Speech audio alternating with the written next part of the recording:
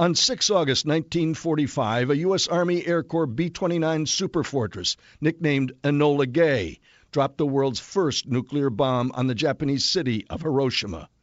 3 days later, another B-29 named Bockscar dropped another atom bomb on the city of Nagasaki. The devastation caused by these two devices was so great, Japanese Emperor Hirohito made his first radio address on 15 August 1945 to tell his subjects the Empire of Japan would unconditionally surrender to the Allied powers and thus end World War II, the bloodiest contest in the history of humankind. I'm Oliver North, and this War Stories podcast, you'll hear the story of how the so-called atomic bomb came to be. It was a worldwide race involving scientists, soldiers, and spies, and it cost a staggering $2 billion. Yet, it was accomplished in just 1,000 days.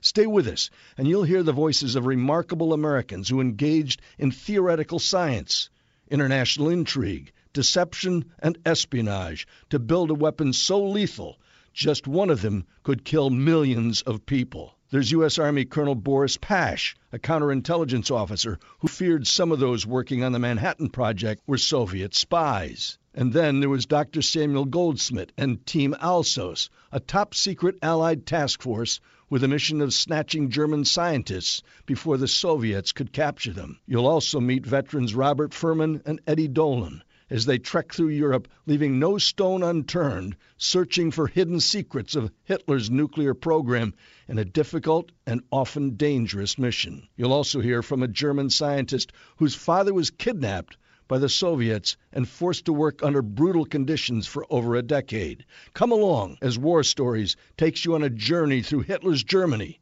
and meet the men behind the secret race for the atomic bomb. If you're hiring, you need to know where to post your job to find the best candidates. With ZipRecruiter, you can post your job to 100-plus job sites with just one click. Then their powerful technology efficiently matches the right people to your job better than anyone else. That's why ZipRecruiter is different. Unlike other job sites, ZipRecruiter doesn't depend on candidates finding you. It finds them. In fact, over 80% of jobs posted on ZipRecruiter get a qualified candidate in just 24 hours. No juggling emails or calls to your office. Simply screen, rate, and manage candidates all in one place with ZipRecruiter's easy-to-use dashboard. Find out today why ZipRecruiter's been used by businesses of all sizes to find the most qualified job candidates with immediate results. Right now, you can post jobs on ZipRecruiter for free. That's right, free. Just go to ZipRecruiter.com/strive. That's ZipRecruiter.com/strive. One more time, get it right. ZipRecruiter.com/strive.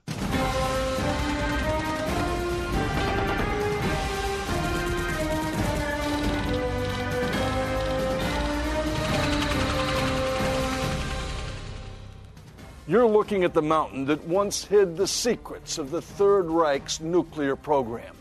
I'm Oliver North. This is War Stories. We're at the Atomkeller Museum in Haigerloch, Germany.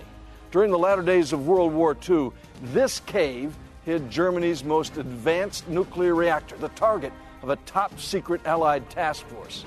By April of 1945, scientists at Los Alamos were just weeks away from testing the world's first atomic bomb. As the Nazi war machine crumbled, German scientists were on the run. Everyone wanted to know what they knew, especially the Soviets. The stakes couldn't have been higher. Tonight, you'll meet the men behind the secret race for the atomic bomb.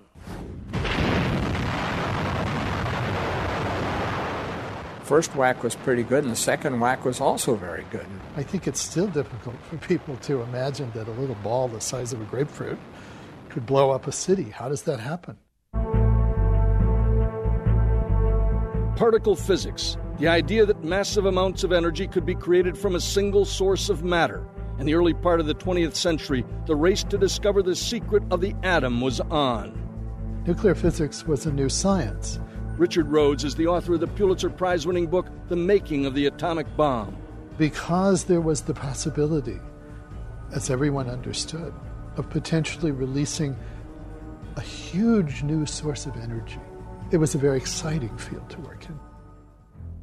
The holy grail of atomic physics was found in Nazi Germany in 1938. It's Late December, just before Christmas, in Berlin at an institute called the Kaiser Wilhelm Institute for Chemistry. Hitler's Nazi war machine was on the rise. German troops had annexed Austria in the Sudetenland. And a German radiochemist of great ability, Otto Hahn, working with Fritz Strassmann, are bombarding a solution of uranium nitrate with neutrons. And they're getting stuff out of the solution that shouldn't be there. And it slowly dawns on them that the only way it could be there is that they split the uranium atom. One of Otto Hahn's young assistants was Hans Born. War stories caught up with his son, Dr. Eberhard Born, in Munich. This is a remarkable event. The first time the atom is split is here in Germany. That's true. It's a matter of fact that the splitting itself was never observed. They didn't know that there was a fission. It was this woman, physicist Lisa Meitner, who confirmed the discovery. She was an Austrian Jew who fled Nazi Germany in 1938. The splitting of the atom made news with the help of Paul Rosbaud, the man who helped Meitner escape. And Paul Rosbaud, as the senior scientific editor in Germany, rushed the Hahn and Strassmann paper into print. Within a week of that journal's arrival around the world, every physicist who has any sense at all of what this is about has figured out that this means you could build a bomb. The atomic genie was out of the bottle.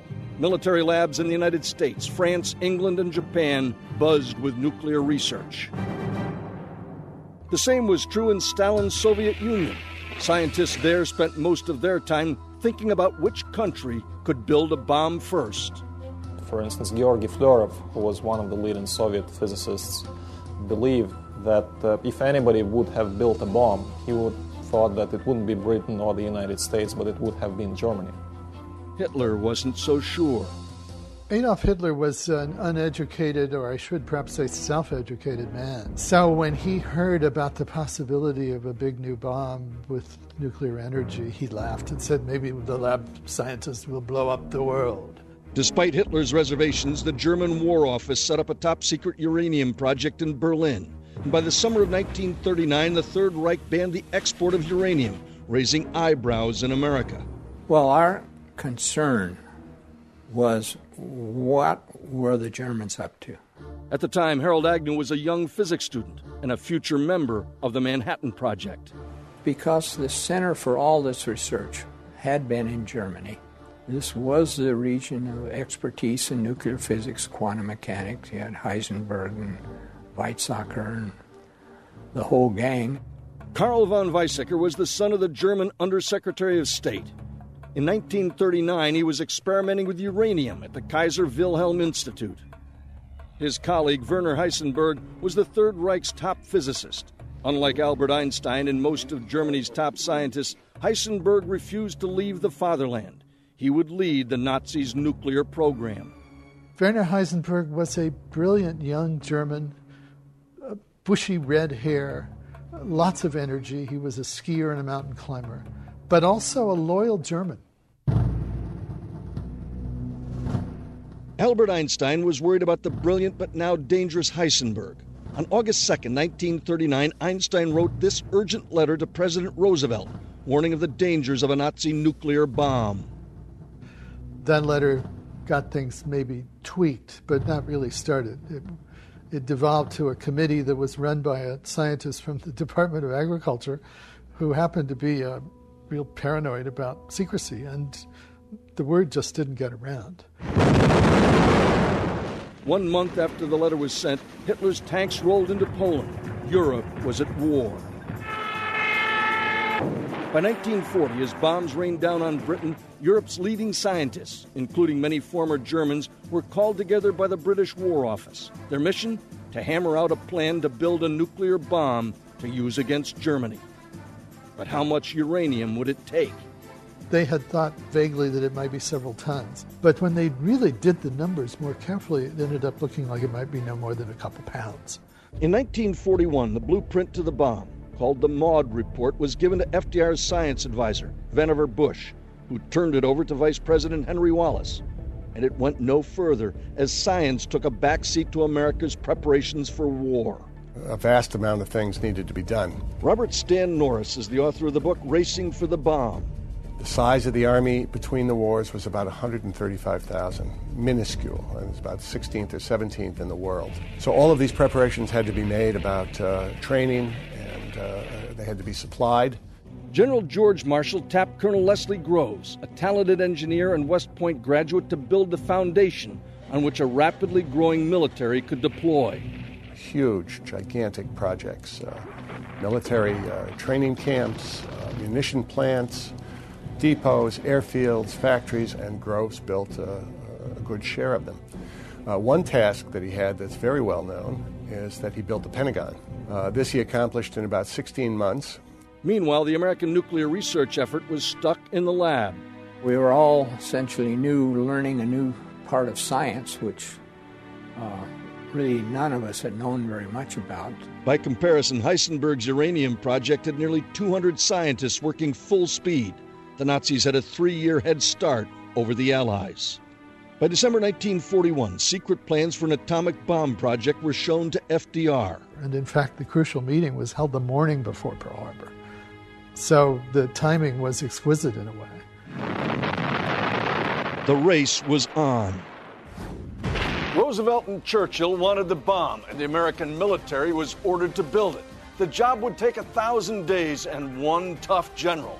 Up next, the man for the job, General Leslie Groves.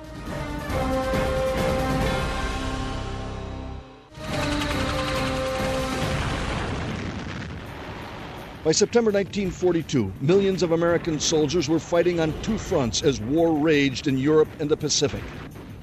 Back in the States, 47-year-old Colonel Leslie Groves of the Army Corps of Engineers was putting the finishing touches on more than 100 military construction projects. He was a man of great action. One of Colonel Groves' smart young men was Lieutenant Bob Furman, a 27-year-old engineer fresh out of Princeton's ROTC program. Furman was working for Groves on the Pentagon project. When the Pentagon was about finished, I was assigned directly to work with him on a special assignment that he dreamed up. That special assignment is called? The Manhattan District. Did you know anything about it? No. The Manhattan District was the code name for a top-secret project that Groves had known about for months. Did he say, Bob, I want you to help me build an atomic bomb? How did he put it? No, this was all, atomic science was all new to him, and he was quite surprised when he found out that people my age had already been taught quite a bit about the nuclear structure. I became a liaison between the military and the scientific world. As the Manhattan Project got off the ground, Groves was given far-reaching powers. His $2.5 billion budget, that would be close to $40 billion today, was hidden from congressional review and from the eyes of then-Senator Harry Truman, who was investigating fraud and ineptness everywhere, but it got by him too. At Roosevelt's request, Groves was promoted to brigadier general. He was now the country's top nuclear engineer. Well, there were two ingredients that were going to be needed for the bomb. Either this highly enriched uranium, which had to be separated, or some new material that was created in a reactor. And that new material, of course, is plutonium. The uranium enrichment facilities were located in Oak Ridge, Tennessee. Using wartime powers, Groves bought 54,000 acres of land. A month or two later, he went out to the state of Washington and purchased 500,000 acres. And this is where the reactors were going to be built. Groves was 2 steps ahead of the science. He was banking on a breakthrough experiment, which was about to take place in an empty squash court at the University of Chicago. I was just standing up on the balcony where spectators would stand. 21-year-old Harold Agnew was there. We had a recorder. It was a mechanical recorder. We call them scalers, measuring the activity. On that December 2nd, 1942, Dr. Enrico Fermi, a refugee from fascist Italy, was attempting man's first controlled release of atomic energy. Fermi's team built a nuclear reactor, an elaborate system which weaved together uranium metal and oxide with graphite blocks. The graphite was very heavy, it was slippery, it was dirty, and if you aren't careful, you really got your fingers smashed sliding these things together. Other lab assistants held control rods and waited for Fermi's instructions. And Fermi'd say, "Okay, George, pull it out another couple of centimeters," and he kept doing this, and the count kept going up and going up and going up, and it was obvious the thing had gone critical. Critical means a nuclear reaction had taken place. In this case, a tiny amount of plutonium had been created. Groves was a stickler for secrecy and security. Groves decided to impose a system of what's called compartmentalization. The chemists couldn't talk to the physicists, so if you were in a group, you couldn't talk to other people about what you were doing, which was just nonsense because we needed ideas. So Groves began to look for someone to assemble all of the country's leading nuclear scientists for work on the atomic bomb. At UC Berkeley, he found brilliant 38-year-old Dr. J. Robert Oppenheimer. Why Oppenheimer for the laboratory? He could explain things to Groves, basically. I mean, he was Groves' idiot savant. But Oppenheimer had political baggage. His wife was a communist, his brother was a communist, and his sister-in-law were a communist, and he hung out with them. So Groves had Oppenheimer followed. In the San Francisco office, he had a person named Boris Pash. And it was Pash who began to investigate Oppenheimer's background. The tenacious 42-year-old Boris Pash was born in the United States, but had grown up in Russia. He'd fought against the communists during the Bolshevik Revolution. By 1942, he was chief of counterintelligence at the Presidio in San Francisco. War Stories obtained a copy of his August 26, 1943 interrogation of Dr. Oppenheimer.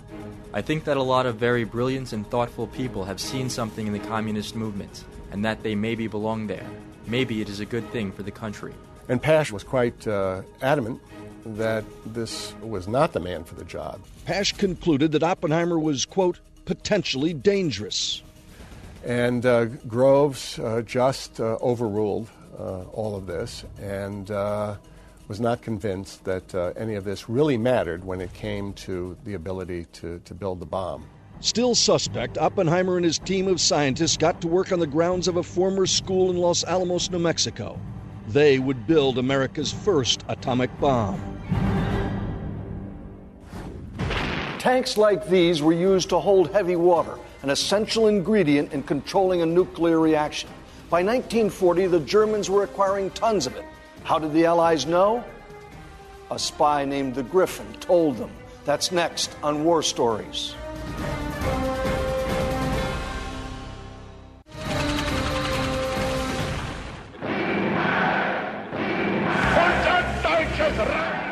As far back as 1939, Hitler warned of a secret weapon that would be impossible to stop. But was it a nuclear bomb? The information was sketchy at best. By the time America entered the war, what did we know or think we knew about Hitler's nuclear program? We knew where their institutions were in Berlin and other universities. And we knew that certain prime individual scientists would have to be involved if they did have a project. And that's about all we knew. But if the Americans didn't know, then who did? It went to the British. Arnold Kramish worked on the Manhattan Project and says the British had received a number of reports from a top-secret spy in Germany. They were sufficient enough for the British to conclude, long before the Americans concluded, that the German atomic bomb program was going nowhere. Kramish says the source of much of this information was Paul Rosbaud.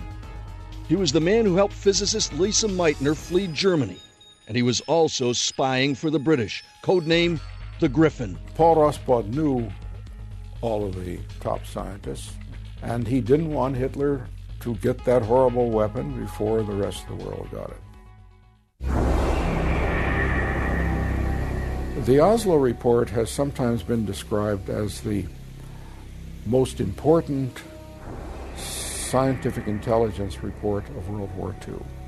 In 1939, this top-secret report was delivered literally to the doorstep of the British Embassy in Oslo, Norway.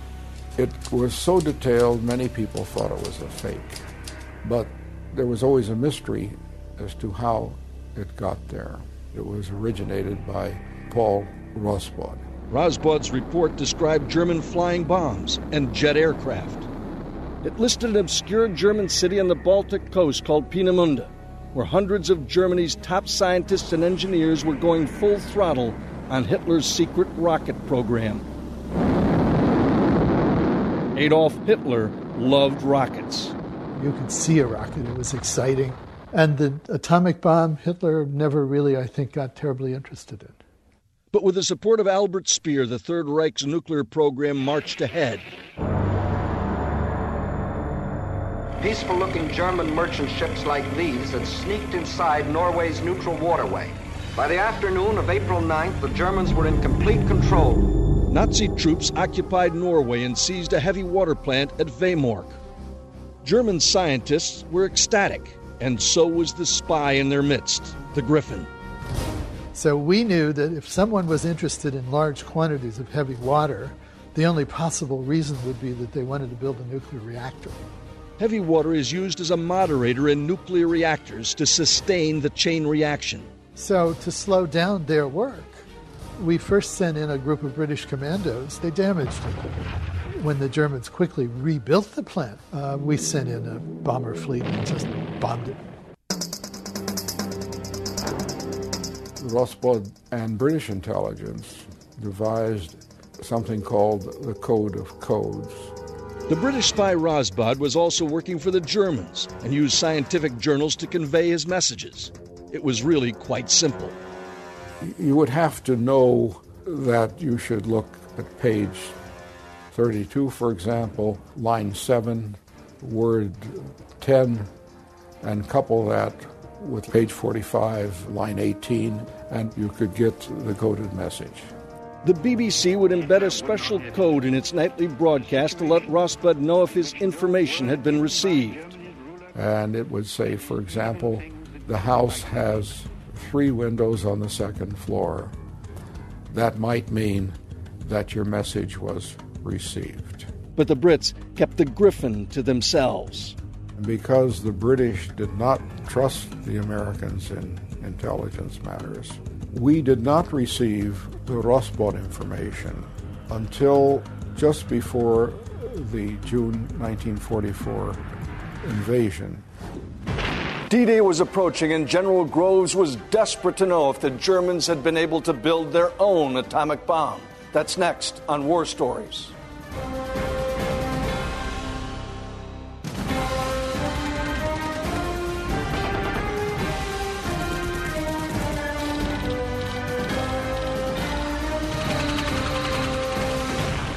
By late 1943, top-secret nuclear facilities were ramping up in Oak Ridge, Tennessee and Hanford, Washington, and the tide of war in Europe was turning. 597 RAF bombers blasted the Peenemünde rocket research facilities. American bombs rained down on U-boat construction yards. And a prime target in the nuclear arms race was in the crosshairs of Allied bombardiers.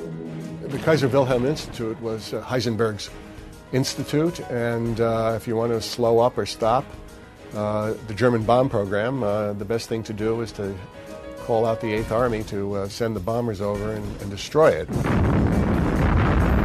On the Eastern Front, as Hitler's forces retreated from the Soviet Army, Heisenberg's nuclear team decided to cut and run.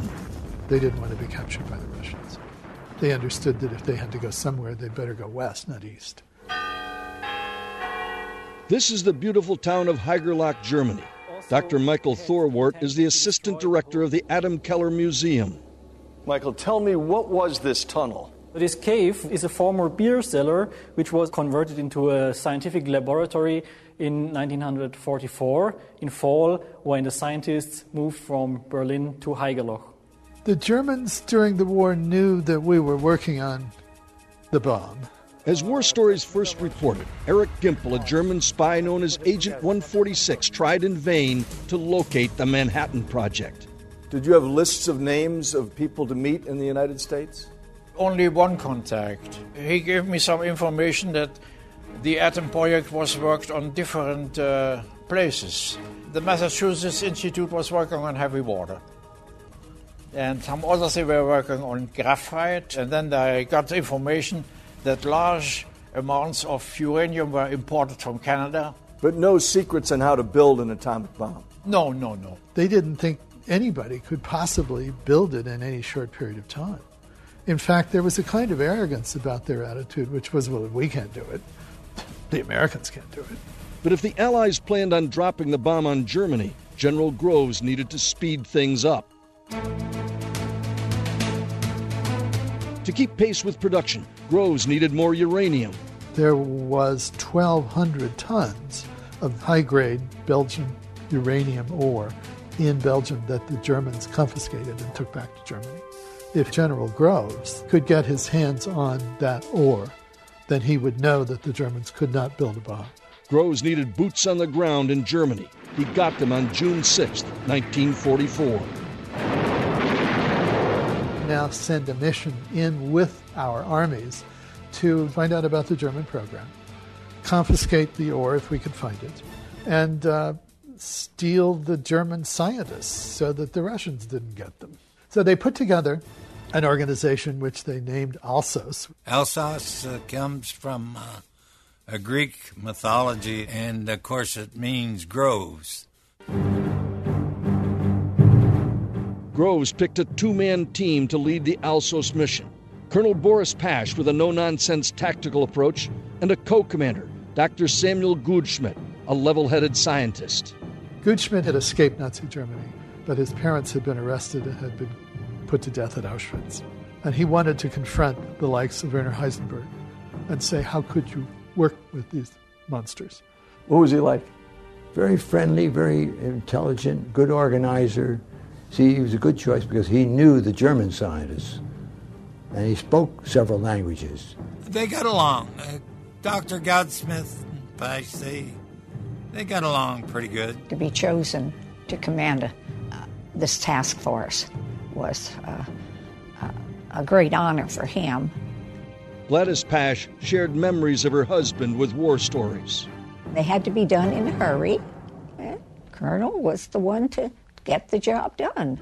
We gave them a list of about 40 or 45 German scientists that we knew were still in Germany that had been trained in nuclear physics. One of the first targets was the laboratory of French physicist Joliot-Curie, rumored to be working with the Nazis. 25 August 1944, Paris was about to be liberated. French troops were supposed to be the first to re-enter the city.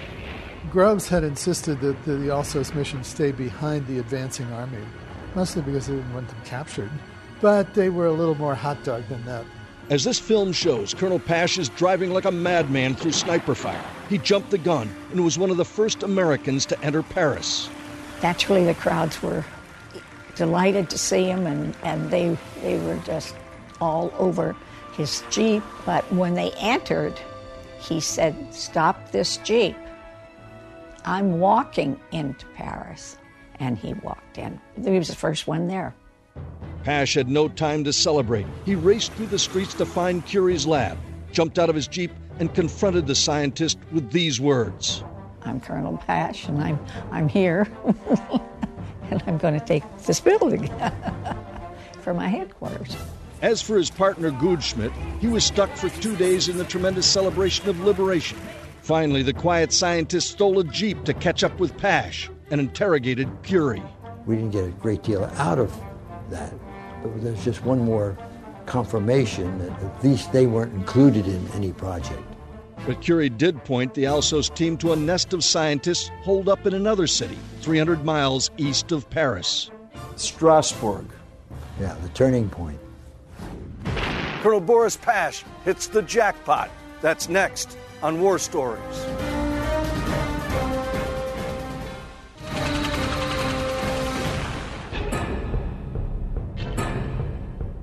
After the interrogation of Dr. Joliot-Curie, the Alsos team under Gutschmidt and Pash desperately looked for clues that would lead them to Hitler's nuclear scientists and the missing 1,200 tons of uranium. We had to wait long enough for the Germans to recede, to go north.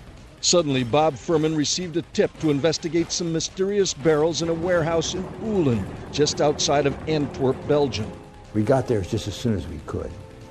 And we were moving very fast. Someone in the German bureaucracy had thought that this was used for paints. High-grade uranium ore is a very bright yellow cake. 70 tons of the missing yellow cake were now in Allied hands, but moving it was a challenge.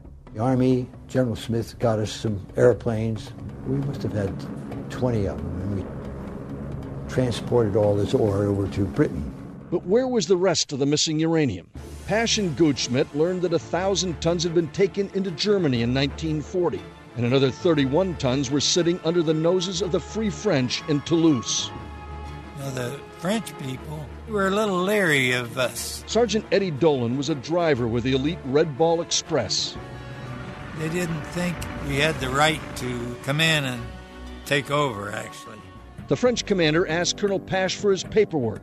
Pash pointed to the mounted machine guns. He had a way about him. He was small in stature, and he talked a real good fight.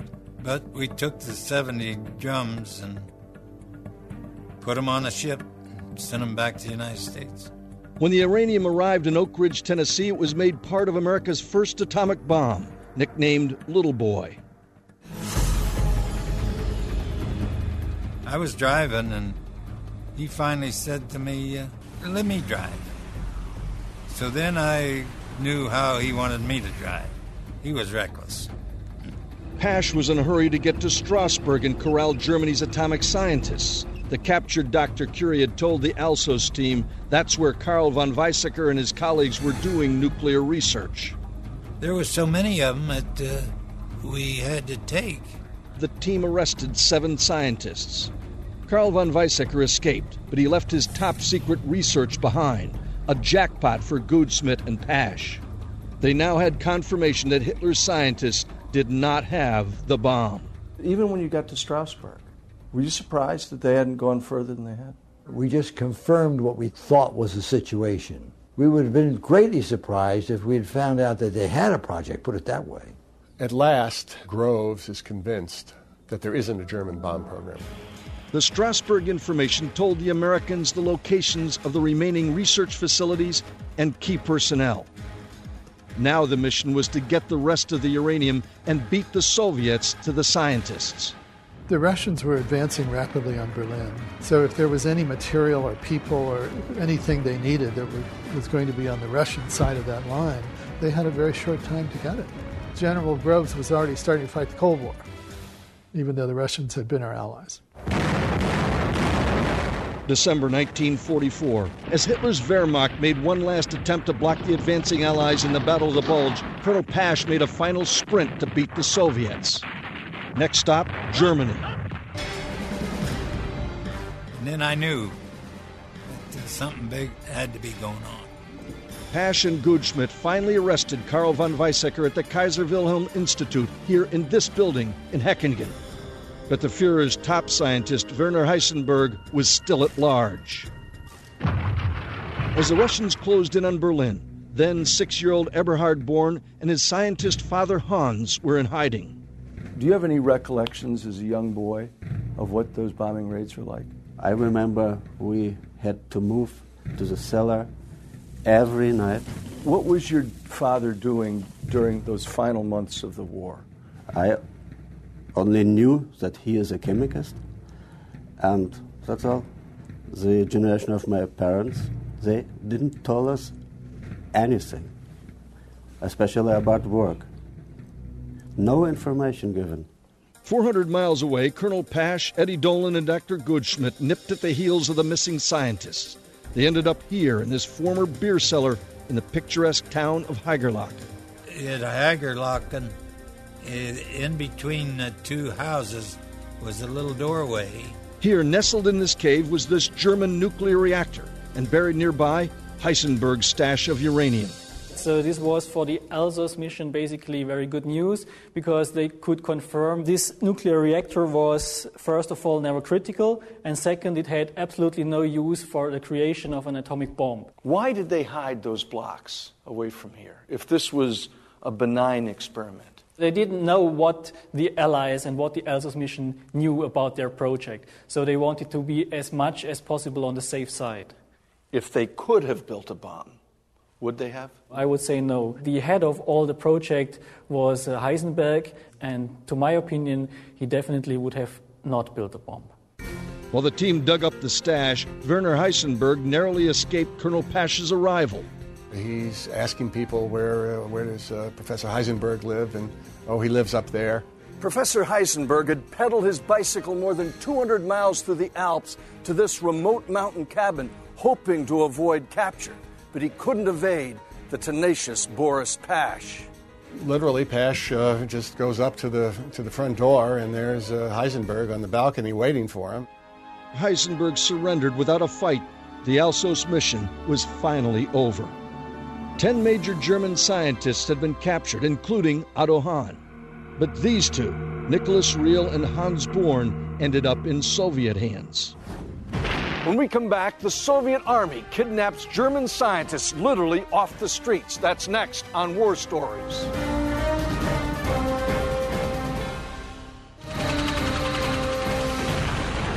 Shortly after Hitler's suicide in April '45, the war in Europe was finally over.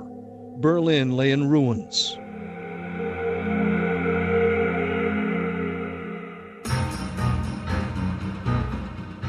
The Red Army let loose on a nation vanquished, seeking revenge for the war's destruction. Stalin's trophy brigades nabbed everything in sight. Especially coveted were German scientists for work on the Soviet nuclear program. Two of them were Nicholas Riehl and Hans Born. Did your father and Riehl work together? They communicated very much. They met every week, so one can even say they worked together in this way. Germans came very handy in the chemistry areas, the enrichment of isotopes. Pavel Aleynikov is a scholar of Soviet nuclear history. They were moved to the Soviet Union and brought to facilities and said, this is where you will live and this is where you will continue research. In the autumn of 1945, they take your father. Did you know what had happened to him at that point? No, nobody knew. Eberhard's father, Hans, was one of the 200 scientists forced to live and work in the Soviet Union. It was very hard for my mother, and she gets ill of that, and she went to the hospital for about 1 or 2 months even. She eventually gets a letter. She knew that he was in Moscow, he was healthy, and he begged that the family comes also to Moscow. I remember we went by plane, and it was first flight of my life, of course. This is the secret closed city of Elektrostal, where Eberhard's father worked for a year and a half. Some of the German scientists never adjusted to this harsh life. Mr. Rive decided not to work anymore. He said he wants to go home. He doesn't want to work here anymore. The Russians came, took him, and shot him.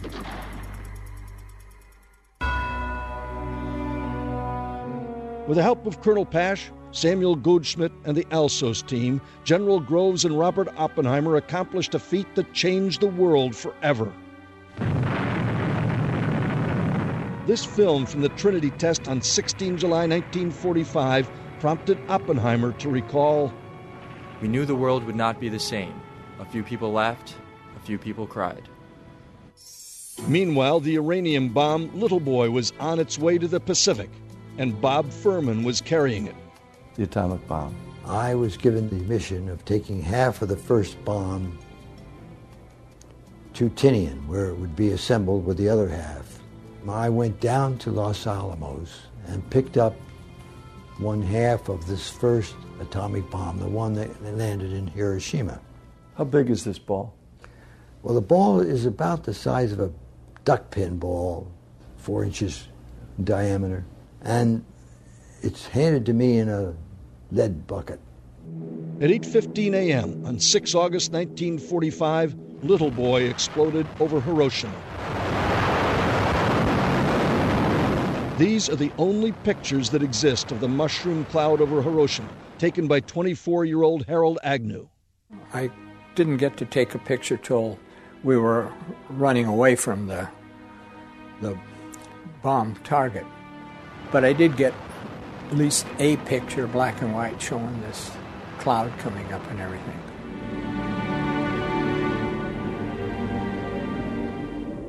Three days later, Nagasaki was hit by the plutonium bomb, nicknamed Fat Man. This had been an objective since Pearl Harbor, to defeat both Germany and Japan. And to think of what might have happened if we actually had been so foolish as to actually try to land on the main islands of Japan, the slaughter on both sides and the cost and material and personnel would have been tremendous. Do you remember hearing about the first bomb being dropped in Japan? The people in the surrounding of my father were all shocked of the fact that nuclear bomb really exploded and that people really used it. Hiroshima was a mighty shock to Stalin, and he realized at that point that it's time for a Russian crash program. And from August 45 on, the Russians mobilize themselves to build a bomb in exactly 4 years, with help from this espionage activity. Your father is obviously brought there because they think he can be helpful to them in building a bomb. No, not the bomb. I would say he was working on separation of the fission products. And this is a real problem of obtaining plutonium. The ambition to get the atomic bomb in the Soviet Union was immense. Veterans of the Soviet intelligence like to say that they delivered the bomb for the Soviet atomic program, whereas the Soviet atomic scientists like to deny this and tell, no, we developed it on our own, but it was the political pressure that failure was unacceptable, and this is why we had to build it following American blueprints.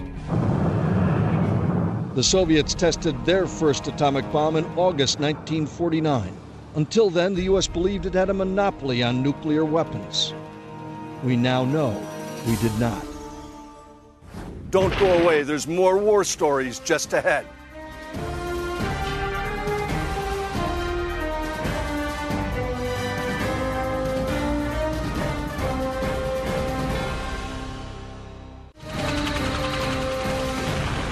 The race to build the atomic bomb involves scientists, soldiers, and spies. It cost $2 billion, was accomplished in 1,000 days, and ended mankind's bloodiest conflict. For all those who worked on the Manhattan Project and those who served in the Alsos missions, it was difficult and sometimes downright dangerous. Theirs is a war story that deserves to be told. I'm Oliver North. Good night.